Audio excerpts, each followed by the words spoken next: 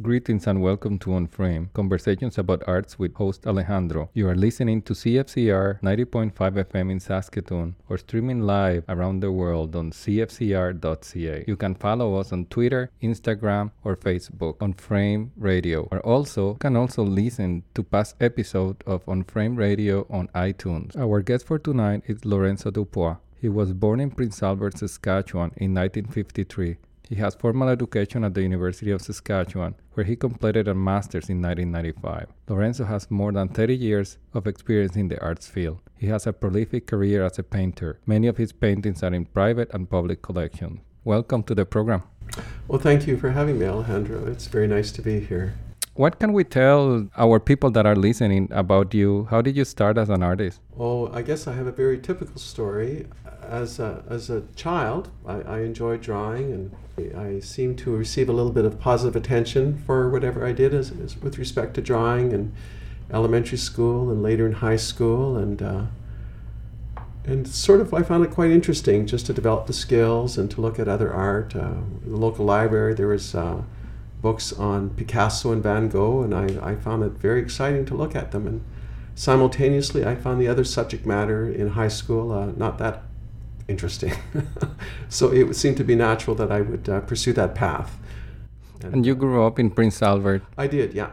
I grew up I was born in 1953, therefore it was sort of a very nice place to grow up. It was during the time of the baby boomers, of course, and so every neighborhood had hundreds of children, and you walked out the door and you had tons of things to do. So it was a nice growing up experience, a very rich, lively childhood and adolescence. So how was that for you, coming from Prince Albert to the university, and just that change of environment, thinking your experience with artists? I assume that it was through the books, and you created this idea of what an artist is, and then you just come to university. How was that? Well, it was very surprising. I had the very good fortune in grade 10 to have a teacher at my high school by the name of Robert Rainier, whose wife was studying art, and they knew I was interested in art, so they invited me to Saskatoon for a weekend to look at the art department. And that was a very important moment for me. It was quite inspirational. I didn't realize never occurred to me that you could study art at a university, And having a university within an hour and a half's drive from Prince Albert, it became my goal, and I was quite a mediocre student at that point, but I made sure my marks were good enough to get into university. And so that weekend in Saskatoon in grade 10 was a turning point for me. And when I got to Saskatoon, it was like someone coming from a small town to a big city. Saskatoon felt like so cosmopolitan compared to Prince Albert, so sophisticated compared to Prince Albert, especially on campus. They weren't the type of people I was used to being around, and I really enjoyed their company. It was quite a cultural difference from Prince Albert. And your background is French?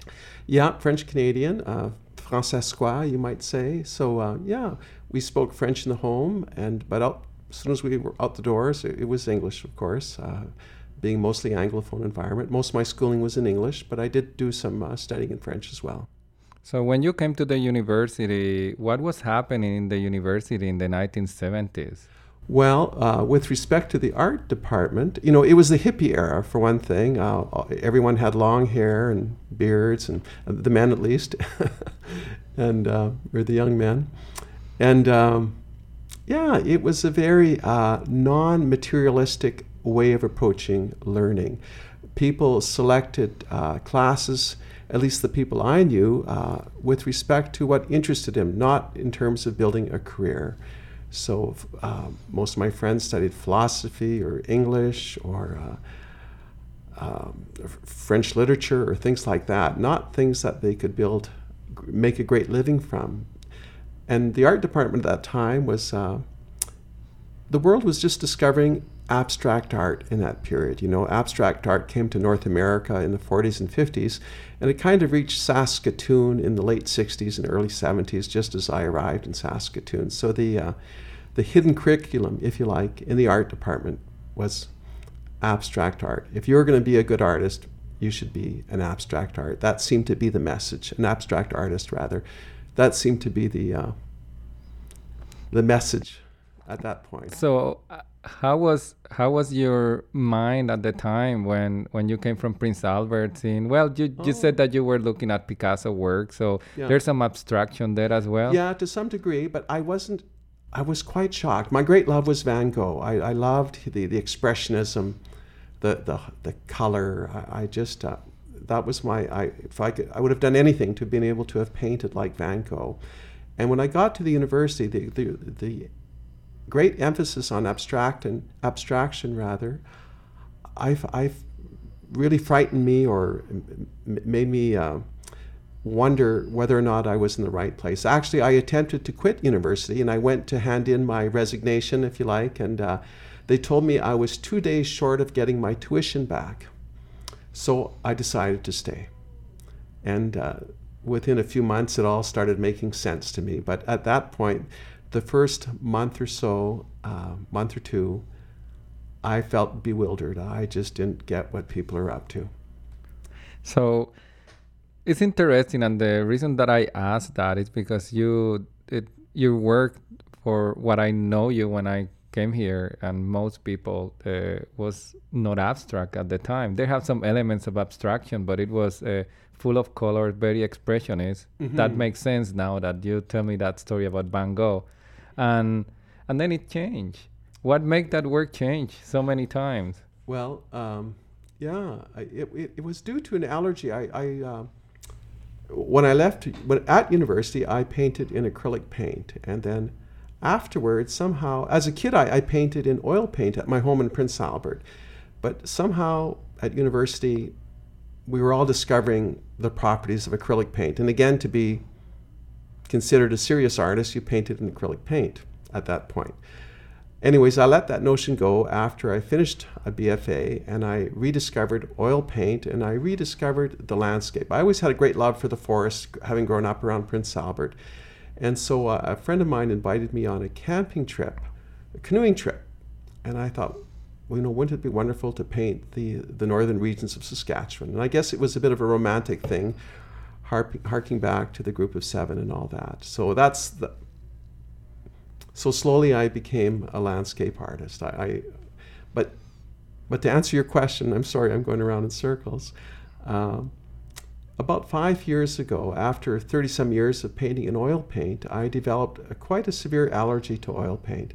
It would make me quite nauseous and dizzy. And although I did everything I could to equip my studio and all that with proper ventilation and wearing gloves and masks, I would just get quite ill from oil paint. And so I went through, I tried acrylic once again, I tried all kinds of media, I tried encaustic paints, even started carving stone for a little while, trying to find another way to get at art, but none of it worked. Finally, out of desperation, the very last medium I thought I could consider was egg tempera.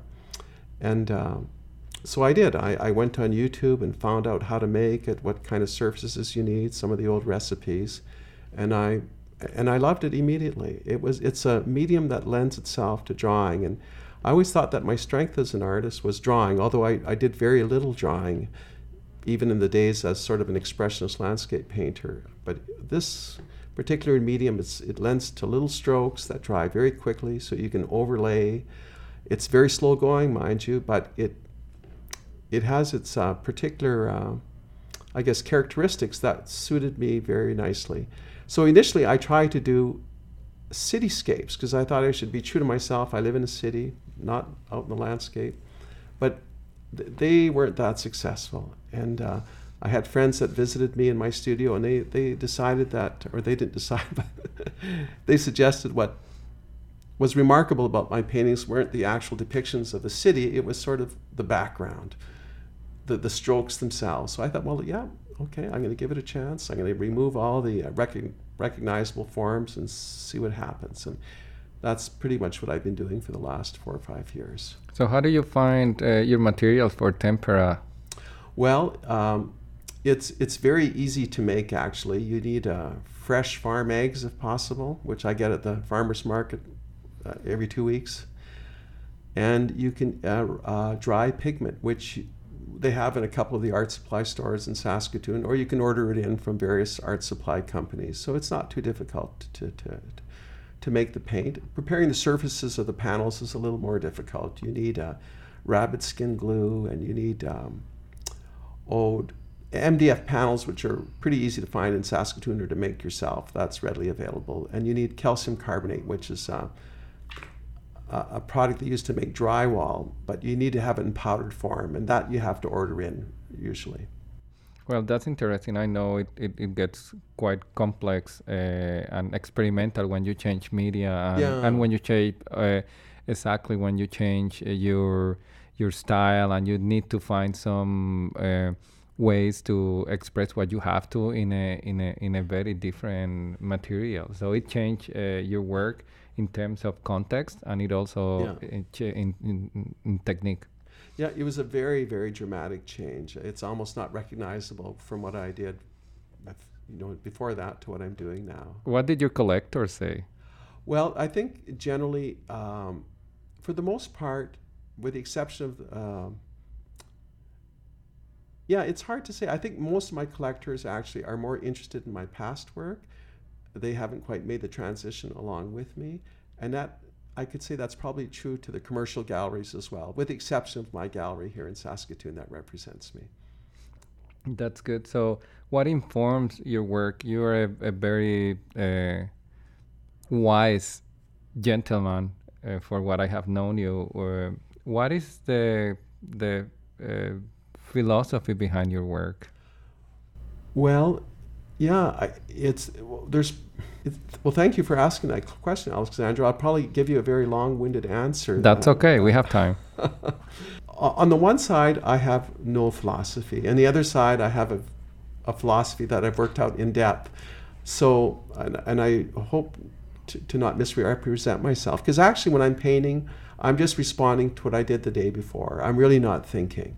And it's only afterwards I've done a body of work, I start asking myself questions. So the paintings aren't a result of the philosophy. It's like the philosophy is a result of the paintings. So, but I do get asked occasionally, and I do think about it. And so my answer in brief, and this is due to other life experiences as well, is I think of painting as a kind of a prayer to some degree, but it's a prayer without words. It's sort of a wordless prayer. And what does that mean? Well, I think an honest form of prayer would be to be without thoughts, if you like, to be a kind of like a hollow reed. And to be an authentic painter, I think sometimes you have to get rid of a lot of your preconceptions, a lot of the conventions that surround painting. Although some of them are very important and essential, a lot of them need to be discarded and are obstacles to making art. So you have to get rid of a lot of that. So once again, becoming a hollow reed or without a certain element of ego, that's very important. And so with respect to that, like there's I think two strategies in painting. This comes from an old professor of mine, Dr. Genet, who taught in the art department in the early 70s. He said that a painter should have a foot in the known and the foot in the unknown. So what does that mean? A foot in the known, I think, is, again, going back to conventions. You have to know how to handle paint, how to... there's many different aspects to it. I think the greatest umbrella convention, if you like, is unity and diversity. Under that sort of label, all the other conventions seem to fit. For example, within that you can have composition, you can have degrees of tone, you can have plane, point, line, all of that can fit underneath there. So those are ways of manipulating your image.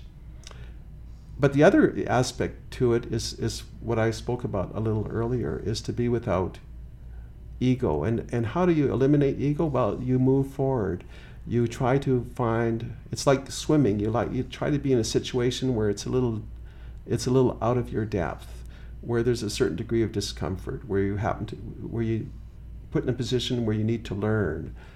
And that's a way of escaping your ego. So if you can marry the two, your mastery of conventions and proceeding without an ego, or without some degree of ego, I think you might have a chance of succeeding. But even then, it's very difficult, and very few people do succeed, including myself. But I notice in your compositions and the value in your colors, there's a dance. There's not a competition. If the color didn't have ego, they're all alike. They just play together, don't they? Yeah. They of course they should interact, play together, and be unified. You know, again, it's that unity and diversity. I guess they have to. There has to be a range of diverse experiences in the painting, but they need to work together to create a whole. So when you are working, let's say that here in front of you is an empty piece of masonite, Yeah. or a surface that you want to grab and start painting. How do you approach that empty space? Well, it's usually the last painting or the last several hundred paintings that tell me what to do in the next one. But even then, I wouldn't want to repeat myself too much, but I do maintain a lot from the last, like I said, several hundred paintings. But I do, every painting I change something. So I'm not imitating myself. So every single painting I have to ask myself, what next? What do I do a little different that I haven't done before? Otherwise it'll be boring for myself, and therefore it'll be boring for the viewer.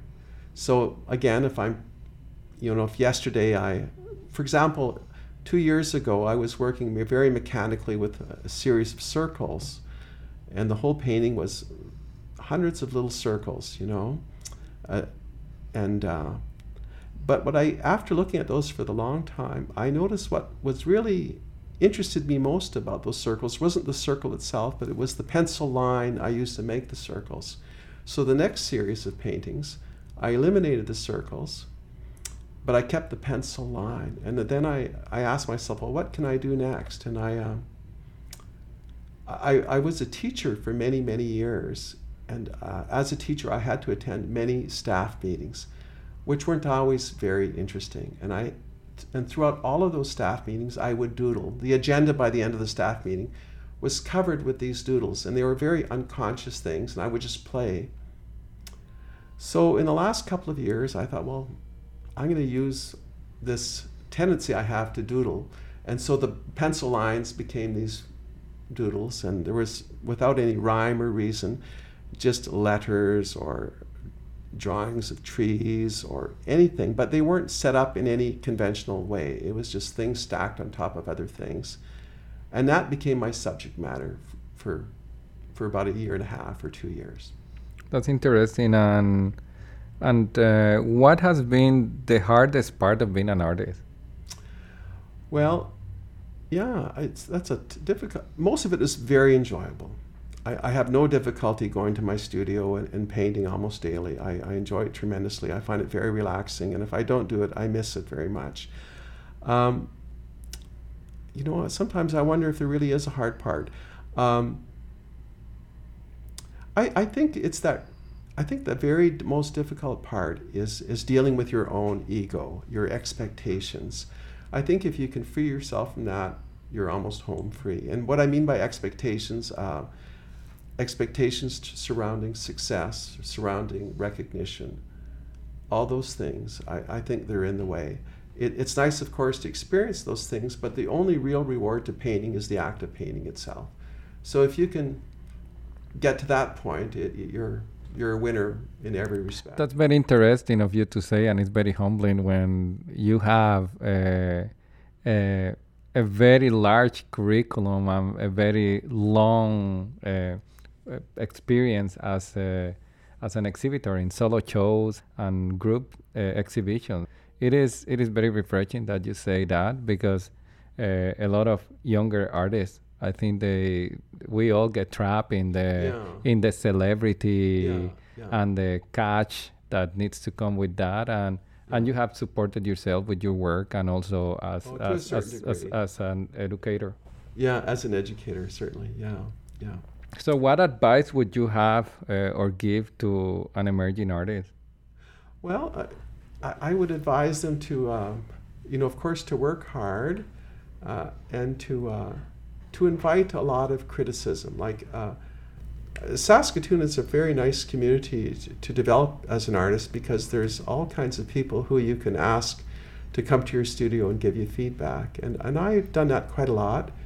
And that's helped me enormously. I think every writer would probably need an editor, I think every painter needs some editors as well. And sometimes other people see more clearly what you're doing than yourself, you know. So I've benefited from all kinds of people visiting my studio and trying to, and the really good critics, they don't tell you what not to do, but they isolate what you do well. They say, you know, okay, I see something here that seems to work particularly well for you, and you could maybe explore that further. So going back to those younger artists, invite feedback and try to find out what your specific gifts are. You know, no one's good at everything, and most of us are only good at a few things, and the few things is plenty. Just try to find out what those few things are, and you can build a whole career on that. That's beautiful. Thank you for that. And I also know that you've been to Emma Lake. You did a lot of those workshops, and perhaps it was good to go close to home. Well, Emma Lake was going close to home, yet having an international experience, because we would invite these artists in from London, from New York, from all over.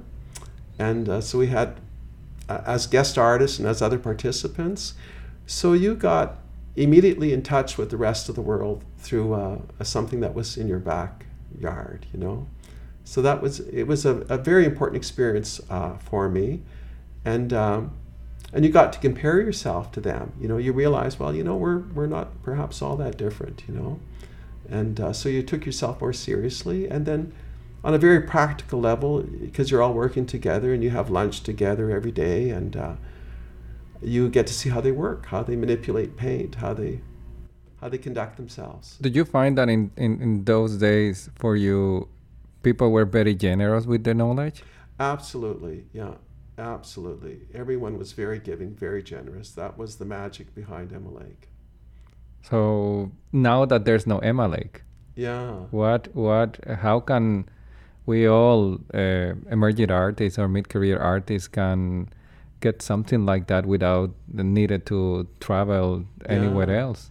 Well, I think Emma Lake can be recreated anywhere. You know, it's not Emma Lake. It's just a bunch of people with common interest who want to help each other. That's what it is, you know. So although it's particularly beautiful at Emma Lake, and you're isolated and you're fed, so you have 2 weeks to just focus on your work, I think you could recreate something similar wherever you live, as long as the attitude towards that mutual help and trusting other people, you know.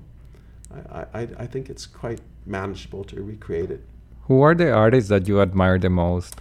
Well, there's a number of local artists, of course, but internationally, my recent heroes, at least for the last couple of years, there's an artist whose name, she died in 2004, and she's originally from Macklin, Saskatchewan, and her name is Agnes Martin. And I saw a big show of hers in New York City and at the Guggenheim Museum, and although she left Saskatchewan when she was a very young person, her paintings, to my mind, still referred, and they were abstract paintings, big, luminous, abstract, very simple paintings. They reminded me of Saskatchewan. And at this Guggenheim Museum, which is one of the most well-known museums of the world, underneath each of her paintings was Agnes Martin, the date of her painting, and the word Saskatchewan. I felt that was quite beautiful. I don't know if they thought Saskatchewan was some sort of exotic word, because I don't even know if she was still alive when that show happened. But so it must have been something important to her to be from Saskatchewan. She lived most of her life in New Mexico, which I think probably has a similar landscape in some respects. You know, it's flat. And although I've never been there, I understand it's not that different than Saskatchewan. And the other artist, Giorgio Morandi. He's an artist from Bologna, Italy. And all his life, he painted on a very modest scale, very small paintings, and he painted still lifes. He painted a series of a few bottles that he would arrange, a bottle's shells, and he made painting after painting after painting of the same subject matter. But they really, although they appear to be about bottles, they're like a microcosm of the universe. They're about everything. And I love the fact that they were so humble. He used just a few earth colors. They were quite tonal. And he lived very simply as well. Apparently his studio was a little room that was about 9 feet by 9 feet. It was a bedroom in his mother's house. He had to go through one of his sister's bedrooms to get to his studio. And he had walls of these shells and little bottles that he would collect. And he would work carefully and thoughtfully on these. And again, on a very modest scale. So they weren't things that were screaming out for attention. They weren't saying, look at me, look at me. And but even with this very humble approach, somehow they got to be recognized slowly by the world, you know. And so his lifestyle and his work, to me, are exemplary, absolutely exemplary. So when you talk about work hard, what do you mean by that? Well, I'm not saying work up a sweat or anything like that. No, I know. I know. I just mean to work continually, you know. Like, I think... Be dedicated. To be dedicated. You don't have to work 8 hours a day. Painting is very exhausting. It takes a certain amount of emotional input. So I find it hard to work more than a few hours at a time. So I work a few hours, take a break, and go back. But to always have it on in your heart and in your mind, you know, to be with it all the time.